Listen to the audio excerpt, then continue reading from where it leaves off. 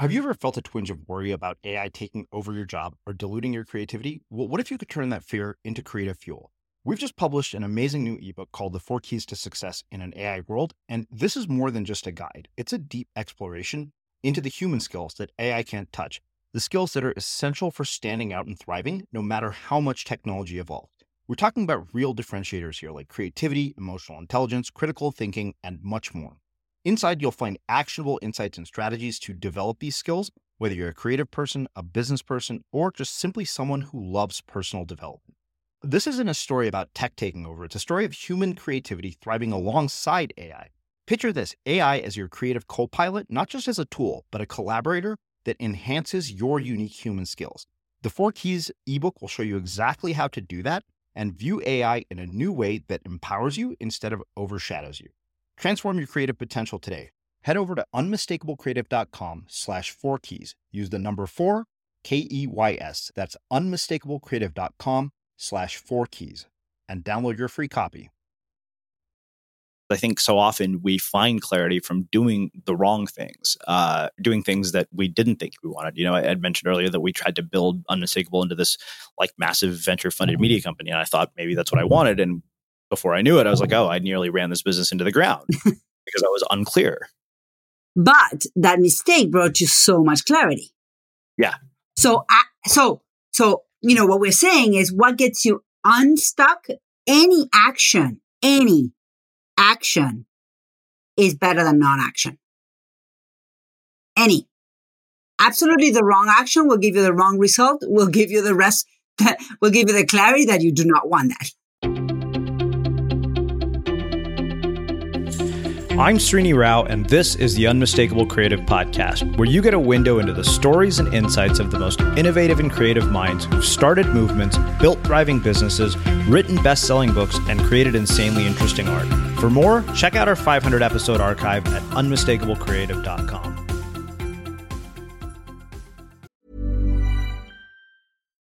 Here's a cool fact.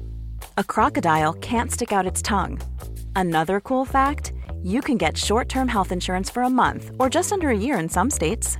United Healthcare short-term insurance plans are designed for people who are between jobs, coming off their parents' plan, or turning a side hustle into a full-time gig. Underwritten by Golden Rule Insurance Company, they offer flexible, budget-friendly coverage with access to a nationwide network of doctors and hospitals. Get more cool facts about United Healthcare short-term plans at uh1.com. Mother's Day is around the corner. Find the perfect gift for the mom in your life with a stunning piece of jewelry from Blue Nile. From timeless pearls to dazzling gemstones, Blue Nile has something she'll adore. Need it fast? Most items can ship overnight. Plus, enjoy guaranteed free shipping and returns. Don't miss our special Mother's Day deals. Save big on the season's most beautiful trends. For a limited time, get up to 50% off by going to BlueNile.com. That's BlueNile.com. Everyone knows therapy is great for solving problems, but getting therapy has its own problems too, like finding the right therapist, fitting into their schedule, and of course, the cost.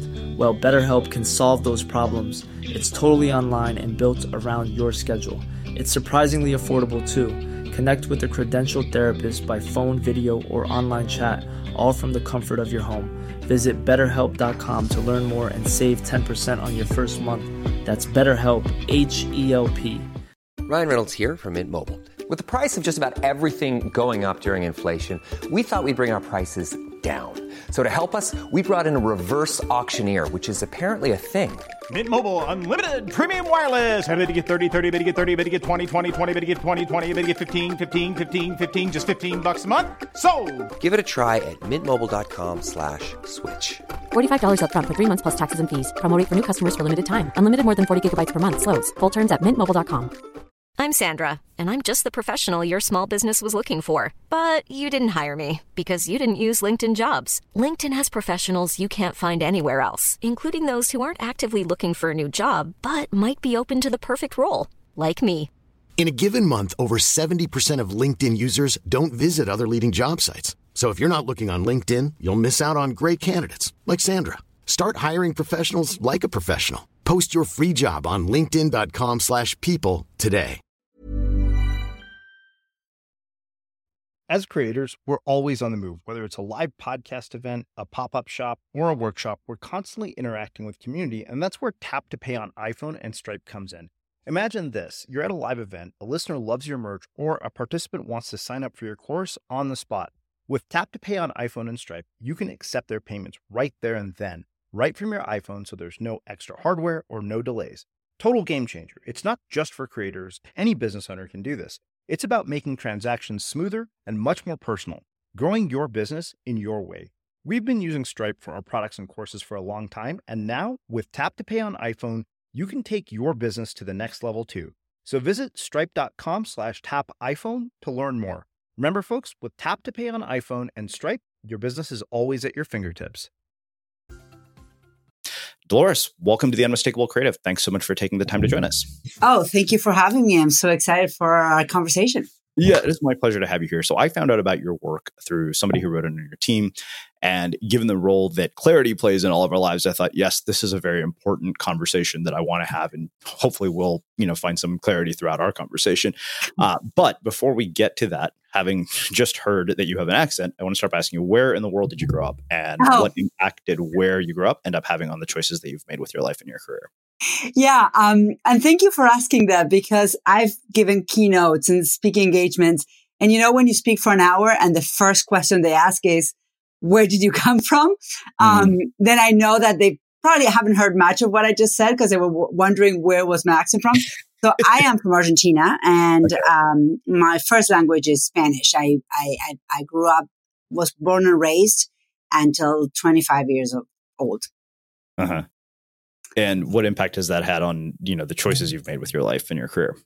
So I came to the US. I moved to the US when I was 25, not planned. I actually happened to meet my husband in Buenos Aires. He was an American tourist.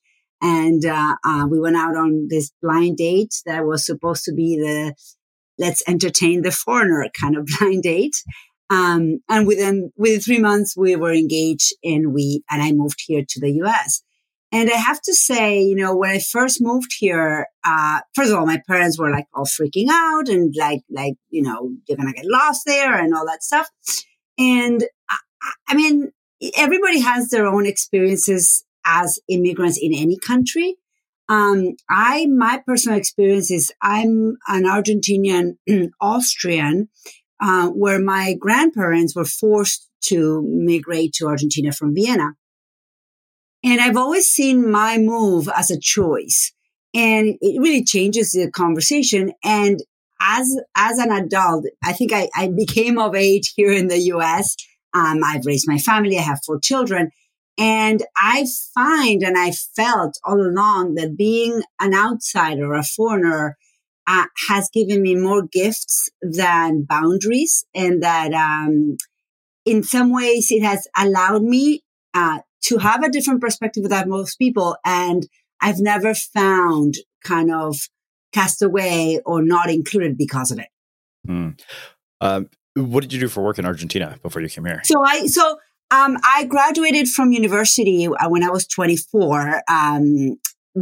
I went to school for business, and I focused on, in 1996, I focused on internet marketing of all things. This is before Amazon and everything. But I graduated a little bit late because in my 20s, I had a pancreatic tumor, and I was told I wasn't going to make it. And so I did, obviously, here I am. But it took me on a loop, and it took me on a journey of self-discovery. It took me about 6 to 9 months, about 9 months to fully come back to health. And so when I met my husband, I had just graduated from university, and right after I graduated, I decided to challenge myself because the pancreatic tumor was not enough. So I went and lived in the jungle of Malaysia for 3 months doing community work. Because I wanted to find my own internal strength. And so when I met him, I had just come back from that trip, and I really had not started my professional career. At that time, I had published my thesis, which was in Spanish, but it was labeled Marketing on the Internet, Relationship Marketing. And I was getting requests to speak, and at that point, I didn't even make it into a book. It was a paper, and I distributed it for free. So I had begun kind of that career, I was known. I mean, I was very young and very new, but nobody else knew what to do with the internet at the time, especially not what to do as far as how it would affect marketing. So I was kind of like for part-time advisor to some companies on that, including actually I pitched the first website to McDonald's Latin America, which at the time was big, not headquarters, but a big office was in Argentina. So that's how I left Buenos Aires. Wow. So when you experience something like pancreatic cancer, pancreatic tumor at such a young age, I wonder what impact did that have on your perspective about the finiteness of life, and your own experience with mortality? And more importantly, what impact did that have, on the relationships in your life? That's a great question. And I mean, I think I'm comfortable, and we've talked about before this interview, that I'm going to go there personal, and I'm going to tell you the real story, right? Not the canned answer. Personally, I had, at the time, I was 19 when I was diagnosed. By the time I had surgery, which, by the way, I ended up having surgery in the US because the doctors in Argentina told my parents that that they had never had a really successful case of that kind of surgery on a young person. Mostly because the cases of pancreatic surgery were older people with a lot more complications. And they basically strongly suggested my parents that they bring me here to the US. And I lived in Miami for 2 or 3 months for the surgery and then post-surgery. But I was raised in a divorced family, like, many of us may have. But specifically, because of situations in Argentina and the way the system works, my mother lost custody of my brother and I. And so it is crazy, but when I was diagnosed with the pancreatic tumor, my first reaction was like, okay, I'll just do what the doctors say. I never felt that it was the end. I'm very intuitive, and I just didn't see it. But there was like a piece to it. And like, I didn't see it, but everybody around me was reacting like it was the end. And when I connected to that, I just was okay with it. Like, it was, if that's it, then that's it. And so there was definitely a piece for myself around it. Obviously my family was all freaking out. But personally, I've always seen it as a gift, because in some weird way, I was granted the opportunity to live in Miami with my mom. My mom and my dad were there for the surgery, but then my dad left. He had to go back to Argentina to work. And my mom stayed with me without any of my other siblings or anybody. I became an only child. And because of the severity of the surgery, I literally became a baby because I was, it was a long surgery. I was in morphine for like 10 days. I didn't eat food for about, a week or 10 days. And I went from like no food to baby food, literally like mashed butternut squash. And so in a weird way, it was an amazing healing process. Obviously I healed the pancreas, but I healed my lack of mom. Wow. It's funny because I have so many people here as guests who have been through incredible adversity in their life, and yet they managed to transform that into something powerful. And you said that you see it as a gift. And I wonder, is it something that you only saw as a gift in retrospect, or even while it was happening? And how do other people cultivate that capacity to look at adversity in their life as a gift? Ooh. So, it's hard for me to say. Absolutely in retrospect, of course, right? With years of processing. But to be absolutely honest,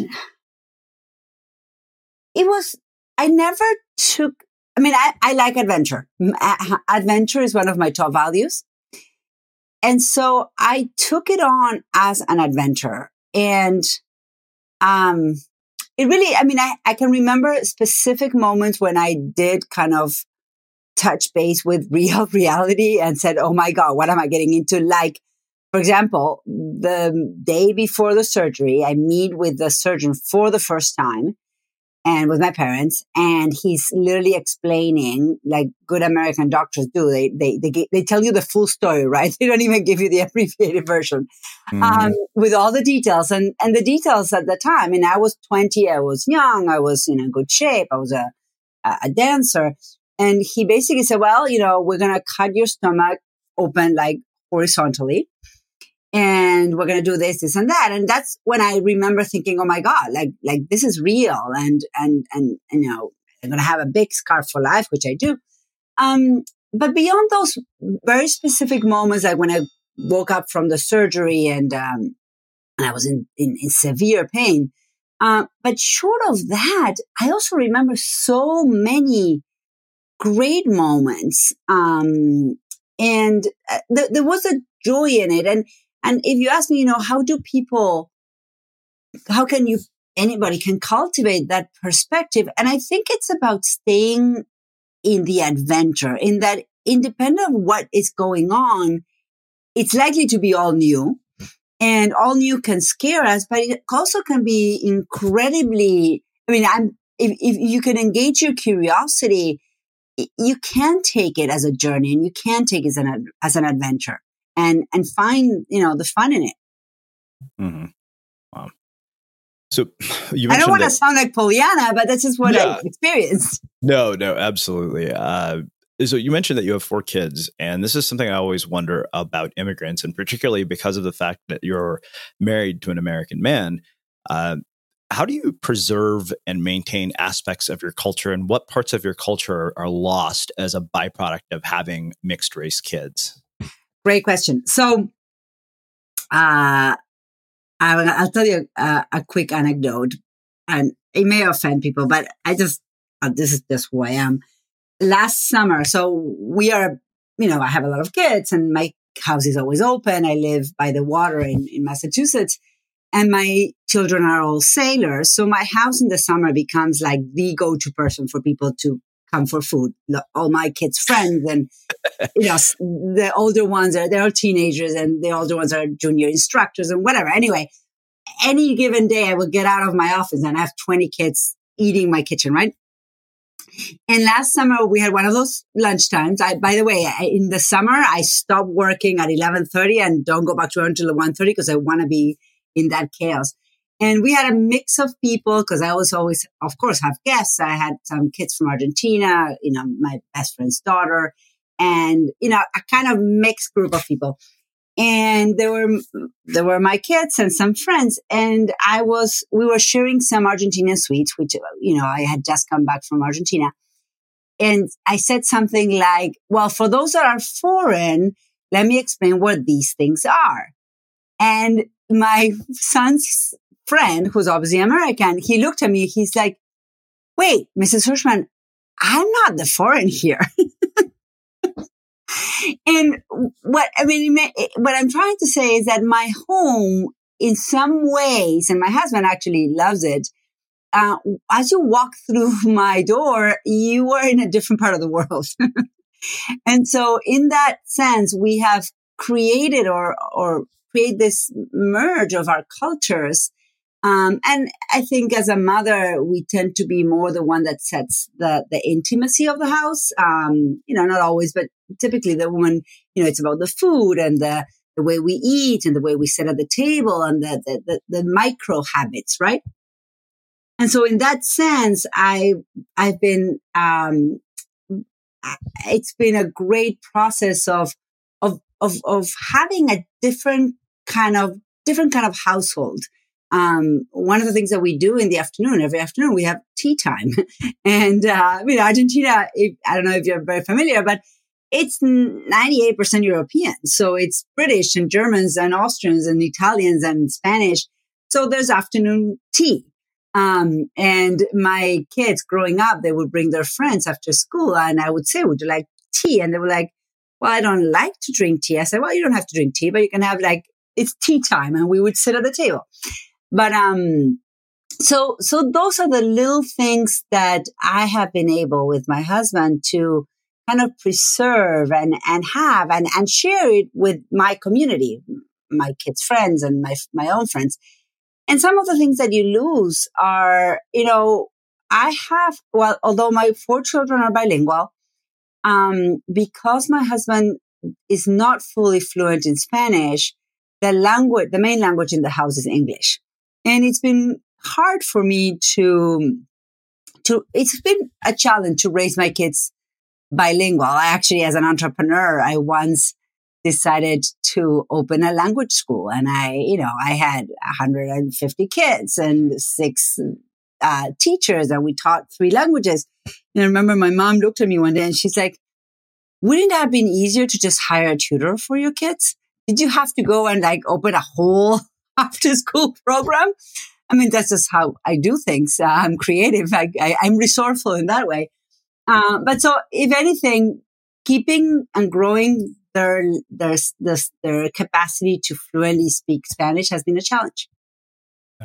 Well, that's funny you say that, because that's really kind of what prompted the question for me, because, as an Indian American who's not married to my sister, it married an Indian guy, but he's also from a different part of India. So we speak 2 different languages.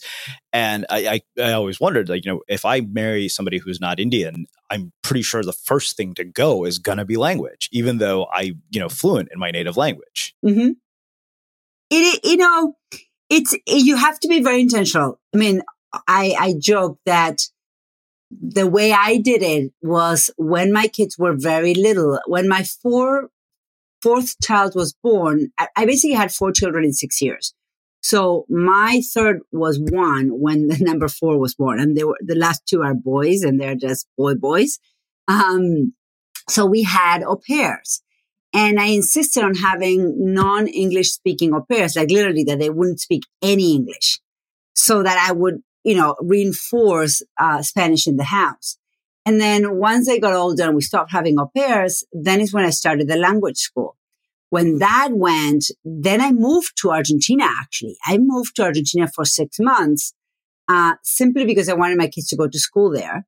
And so I always say that if my kids, when they grow up, they come back and say, Mama, why didn't you work harder on teaching us Spanish? I will just say, trust me, I tried everything.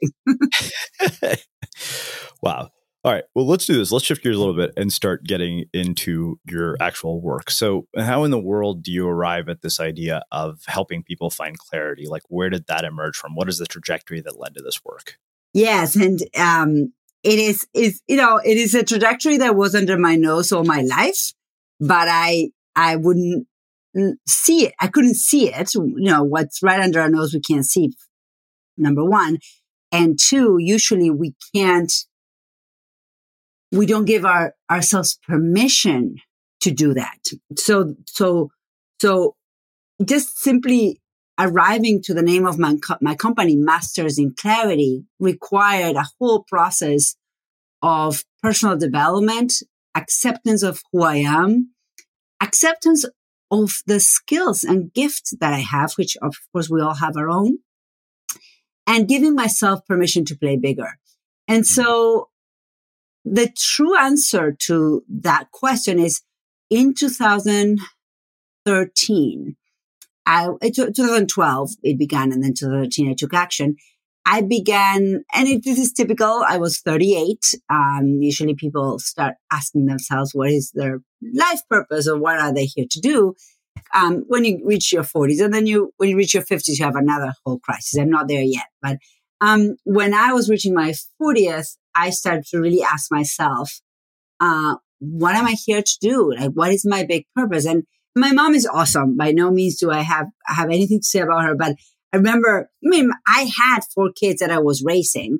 And I've always been a business owner. So I always had a project. I had it in my hands, and my mom would say to me, remember, she actually said to me, she said, Dolores, you're done. You are a mom. You have great kids. You have your business.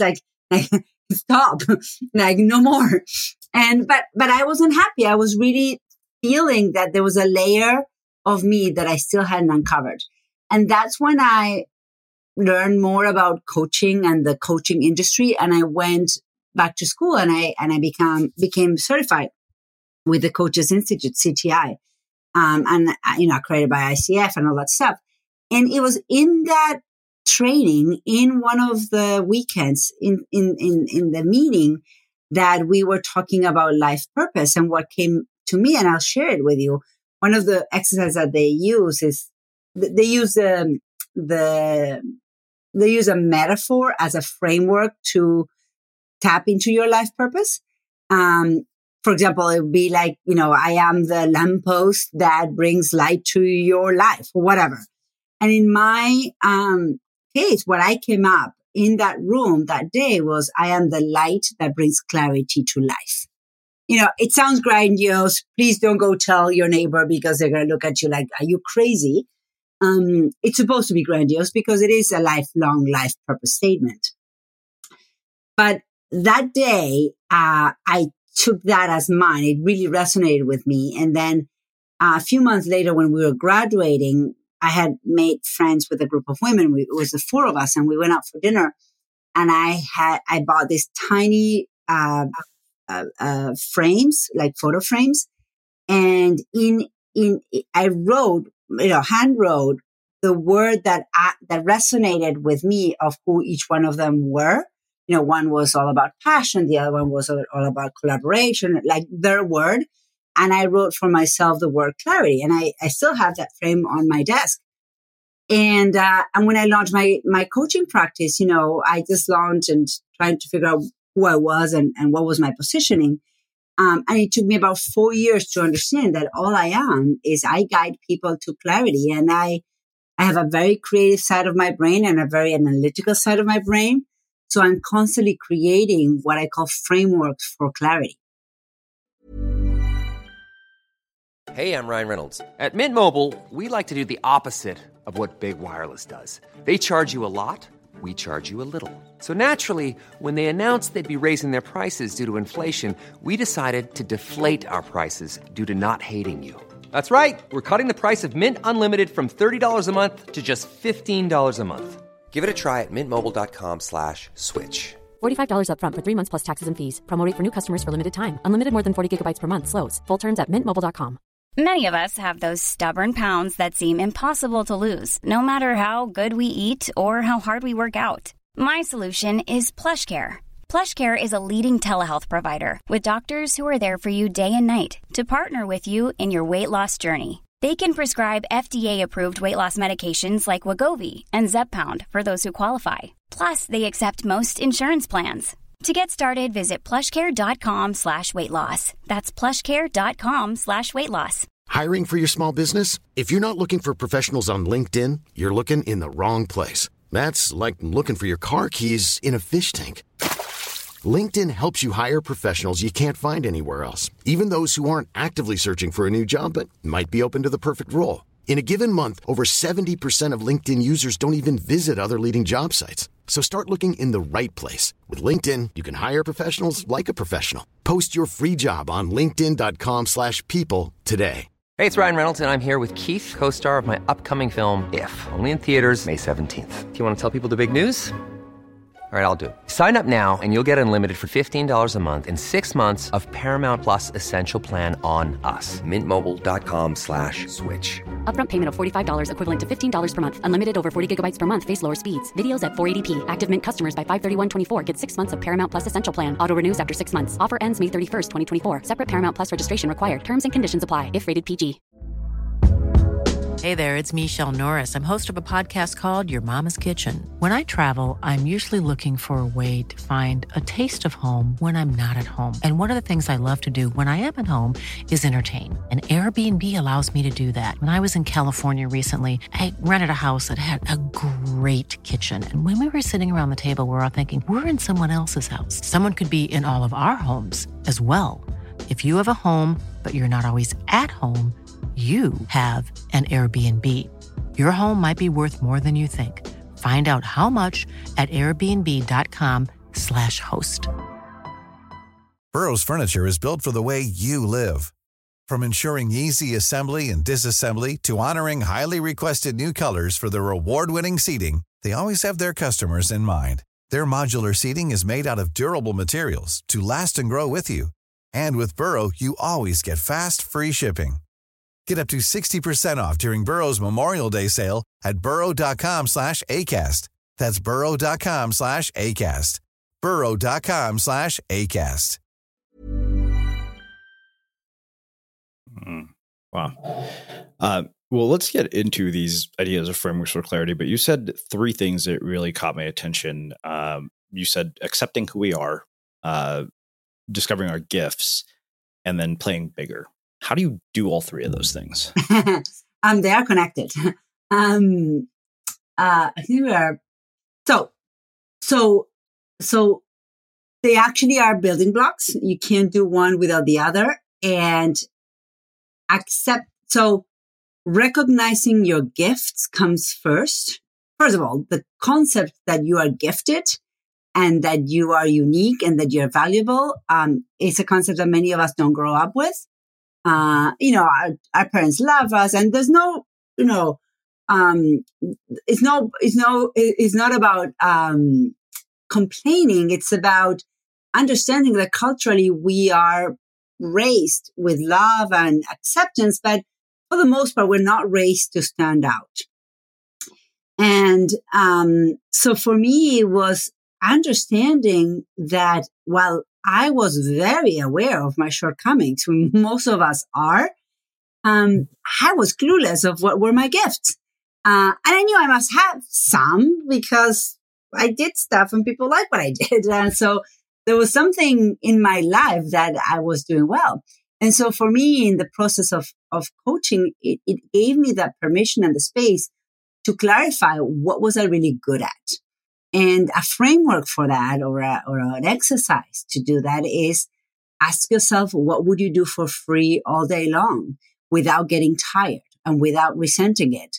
And when you find that answer, you're probably likely to make a lot of money doing that. So number one. Number two is giving yourself permission to be that good, to have those gifts, to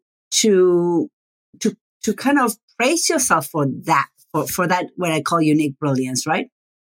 Mm-hmm. And that takes years of undoing. For me, it was years of undoing the concept as an Argentina woman of, be kind, don't be too loud, sacrifice. I'm not saying you don't have to do any of those things, although I'm saying please don't be too small. Please don't be quiet. But it doesn't mean that you're not sacrificing or serving or helping. It just means that you give yourself permission to put yourself first sometimes. So when those two things are those two boxes are checked, then it's time to just turn up the volume and understand that when I play small, I don't serve anybody. I'm a disservice because if I was granted with unique abilities or gifts, then who am I to hide them? So you said something that I want to do a deeper dive into. You said, you asked this question of what you do for free all day long, and potentially there's an opportunity to make a lot of money there. Now, one of the things that raised for me is I don't know if you're familiar with Cal Newport's work, but he wrote a book called So Good That They Can't Ignore You, which really kind of questions that whole idea of the passion fallacy, because he said so often people have this sort of idea that they're passionate about something only to discover that they've actually not built any skill in that thing. And so they blindly leave a job, and a few months later find themselves bankrupt. So I wonder how you balance the reality of the fact that, there might be this thing that you're willing to do, for free all day long, but maybe you're not good enough for somebody to pay you for it yet. Great. So let's just be very clear here. And usually what I mean is, there are things you are able to do that can probably fit into any context. So it's almost like finding the current in the ocean, or the warm wind, or that will make you go faster. Is understanding how you're wired and then practicing that in whatever context.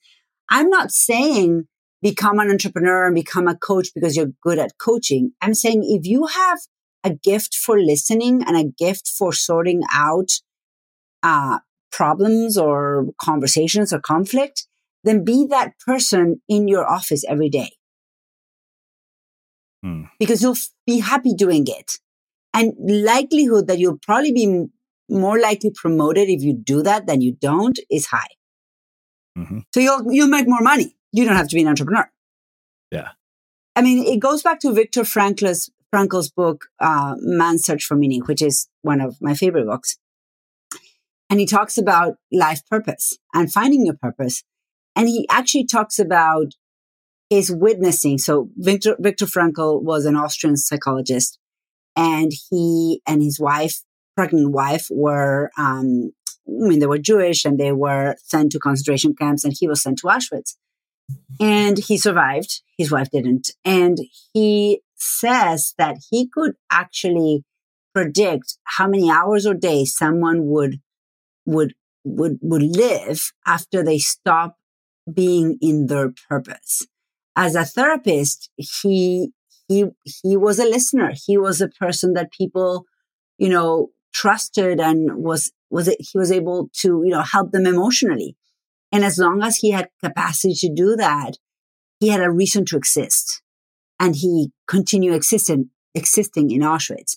And so when I coach, a lot of people say, well, they'll go to a coach. The coach says, yeah, you're really good at this. Go, throw everything you have away and just start this. Usually when I coach, I said, okay, you're really good at this. How can you be this, practice this, exercise this in the current context of your personal life, of your professional environment? How can you be more of this or be more in this place without changing anything else in your world? What gets in the way?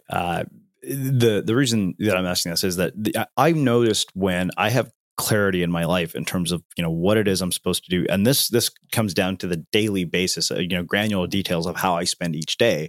And I noticed in periods when I am working on some sort of creative project, whether it's writing a book, planning an event, whatever it is, I know exactly what I need to do and how I'm going to do it. And then you get into these periods of navigating ambiguity. And it's in those periods of navigating ambiguity that I often tend to find I make bad decisions. I don't know what I'm doing. I'm kind of throwing spaghetti against the wall. So I'm just out of curiosity, like what gets in the way and how do you resolve that? So that is a great question. And that is actually one of the biggest conundrums, especially for creatives, but especially for entrepreneurs, right? Because we had this idea that we have to be productive all the time.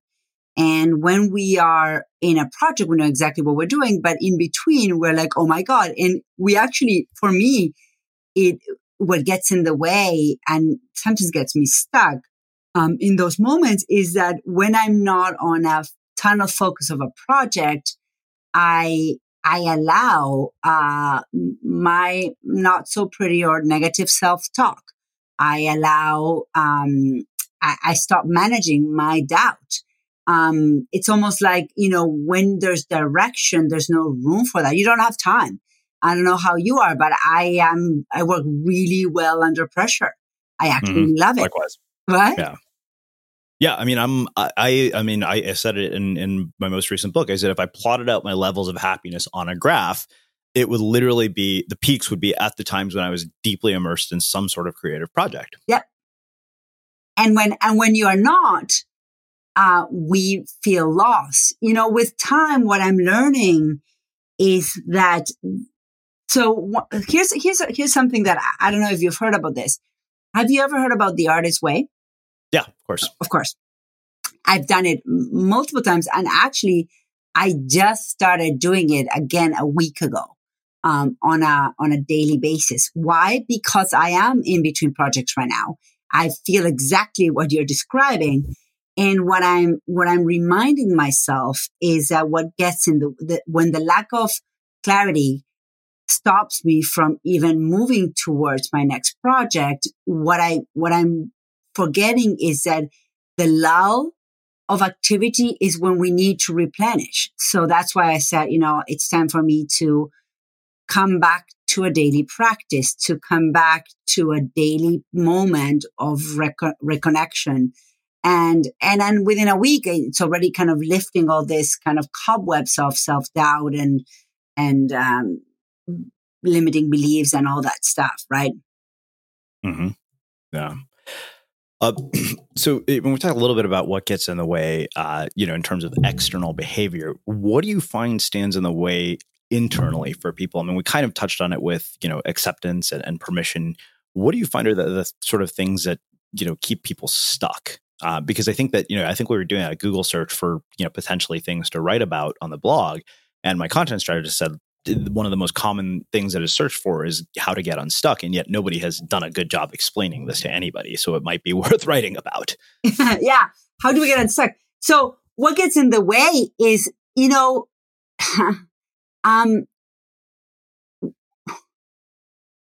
none of us can paint a painting, right? With paint. In order to paint a painting, for some, it's very easy. They grab a brush and they put it on the canvas and they go. And for some of us, we will get the canvas, we'll get the paint, and we'll completely freeze. Unless there's like an instruction manual and a paint by number, right? And then we just go. Sometimes what gets in the way is needing the clarity of that first step. And whether that first step comes from an internal direction or from somewhere else, it actually doesn't matter. But for the most part, when my kids were little, I remember they had toys all around the house. But if I didn't sit with them for 1 minute and started building something with them, they would never touch them. It's almost like we have our creative toolbox inside of us.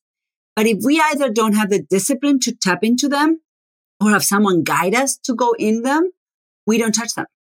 And so I think what gets in the way is clarifying that first step.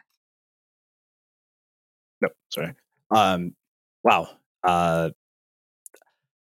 Interesting. So I'm not for you on that one.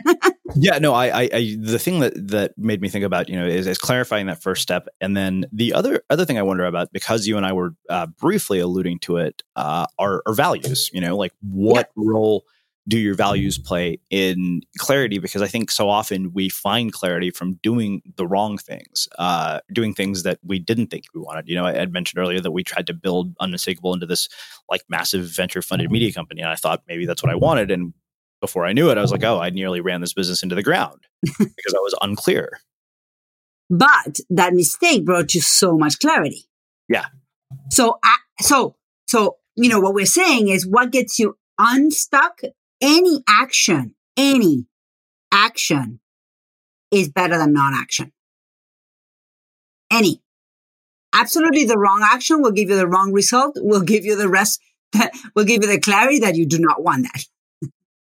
Well, it's funny. I think it was in I think Todd Herman's new book, The Alter Ego Effect, is that in the absence of clarity, take action. So I know actually Philip McKernan had told me that at his event, and it's funny because I was writing about this. I think so often we get into our heads that because the action didn't lead to the outcome that we wanted, it was not a good decision. So we had a person named Michelle Ferrando here who, studies the art and science of decision making. And I said, I mentioned something. I said, well, that was a shitty decision. And she's like, it wasn't a shitty decision. It was a shitty outcome. But we tend to conflate the two. Yes. And I think here is the space, and there's a lot here that we would talk about, our internal conversation. This is when I think those people that will only allow perfection in their lives will really find this really, really hard. And is that it is in the action leads to the discovery, and the discovery leads to the path. And the discovery could be that you took the action, you had the non-desired outcome, and that led you to the discovery that you don't want that in your life. So you'll try the opposite next time. I have a client who is an expert in kind of tapping into your creative genius. She's brilliant. She's from Canada. And she says that she realized that she could tap into her creative genius when she asked herself to do an action or to take on a project that she knew she would fail. So the moment she was convinced it would suck, she said, I'll take an action just for the heck of it. And all of the judgment or the expectation of perfection were gone because she already was convinced it was going to be bad. But she took the action anyway, only to discover it was great. Mm. Wow. So I want to take us kind of full circle to where we started. We talked about the fact that at a very early age, you confronted your mortality. You've figured out sort of what your life's purpose is. And I wonder now, having gone through all those experiences, what are you still uncertain about and what are you still afraid of? Oof.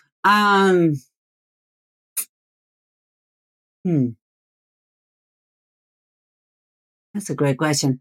What am I uncertain about? I mean, I am uncertain about my next step in the business every single day because I only know as far as I can see. Right now, in my own entrepreneurship project, my own business, I am very clear what I'm doing right now. But a year from now, 2 years from now, I just don't know. So I know I'm uncertain on that. That doesn't mean it stops me. It just means that's just what it is. And I'm practicing getting more and more comfortable with uncertainty. What am I afraid of? If anything, I'm 46. I'm no longer afraid of leaving this earth without really living because I feel like I have been very aware and conscious of that. Maybe because I had that experience when I was 20. I'm not afraid, but as a parent with 4 children, look at them and I realize how many lessons they need to learn, and that as parents, we guide our kids, but we cannot save them from the lessons they will have to learn. And I sometimes wonder, did I raise kids that are strong enough and resilient enough to face their own lives? It's not necessarily, I wouldn't describe it as a fear, it's a wonder, right? And did I give them enough of a wingspan to have strong wings? Or did I protect them too much? It's a fine line. Wow. How has your definition of success changed with time? I think for me, success, personally, success is my capacity to continuously get off the ground after I tried something that didn't work. And success is how many moments can I actually be present in my daily life. For me, as a creative, I'm always, looking at the next big thing. And it's a great, you can say it's great. I mean, it's a blessing, but it can be also, a curse because many times I forget that the best big thing is in front of me in that moment, whether I'm watching a movie with one of my kids or going for a walk with my husband. I'm actually, I don't know if you know this, I'm a ski instructor. That's just an adventure I took on this winter. And so I forget that the moment I'm teaching a 7-year-old how to ski, is the best thing that's happening in that moment. What have they taught you about being a better teacher? My ski students? Yeah, particularly 7-year-olds. Well, a lot. Number one, I had this student. She was a little older, and she's a girl. She was actually in that age group, 12, 13, where girls start to find their voice or not. And she kept apologizing to me for falling. And I remember, I am a coach first, and also I'm a ski instructor. And I told her that I was expecting her to fall 100 times in my class because that was the permission that she had, and that it was only falling that she could learn. And so it just, just that girl reminds me how many times I ask permission. I still ask permission or play small or, not really, take on the space I should be taking on. Amazing. Wow. Well, this has been really, really eye-opening and thought-provoking. So I have one last question for you, which is how we finish all of our interviews with the Unmistakable Creative. What do you think it is that makes somebody or something unmistakable? Repeat it, please. Yeah. What do you think it is that makes somebody or something unmistakable? Unmistakable. The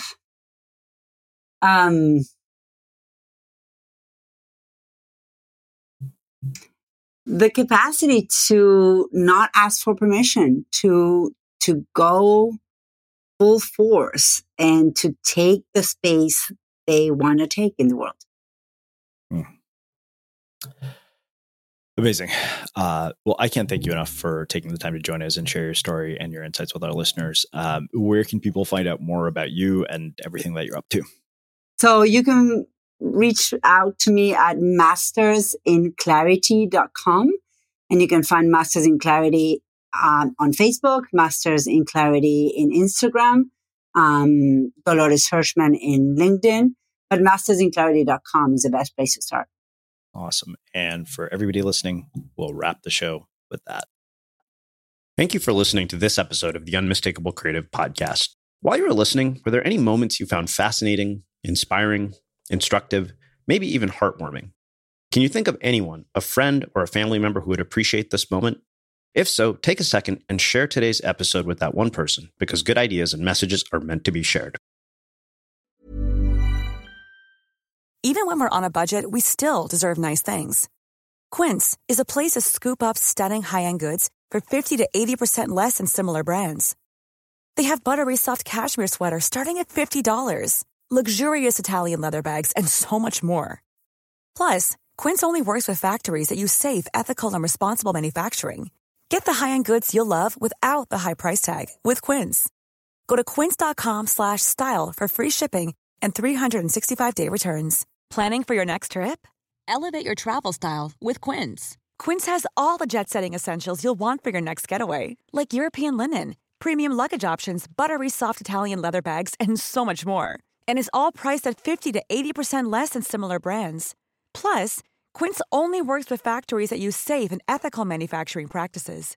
Pack your bags with high-quality essentials you'll be wearing for vacations to come with Quince. Go to quince.com/pack for free shipping and 365-day returns. Mom deserves the best, and there's no better place to shop for Mother's Day than Whole Foods Market. They're your destination for unbeatable savings, from premium gifts to show-stopping flowers and irresistible desserts. Start by saving 33% with Prime on all body care and candles. Then get a 15-stem bunch of tulips for just $9.99 each with Prime. Round out Mom's menu with festive rosé, irresistible berry chantilly cake, and more special treats. Come celebrate Mother's Day at Whole Foods Market.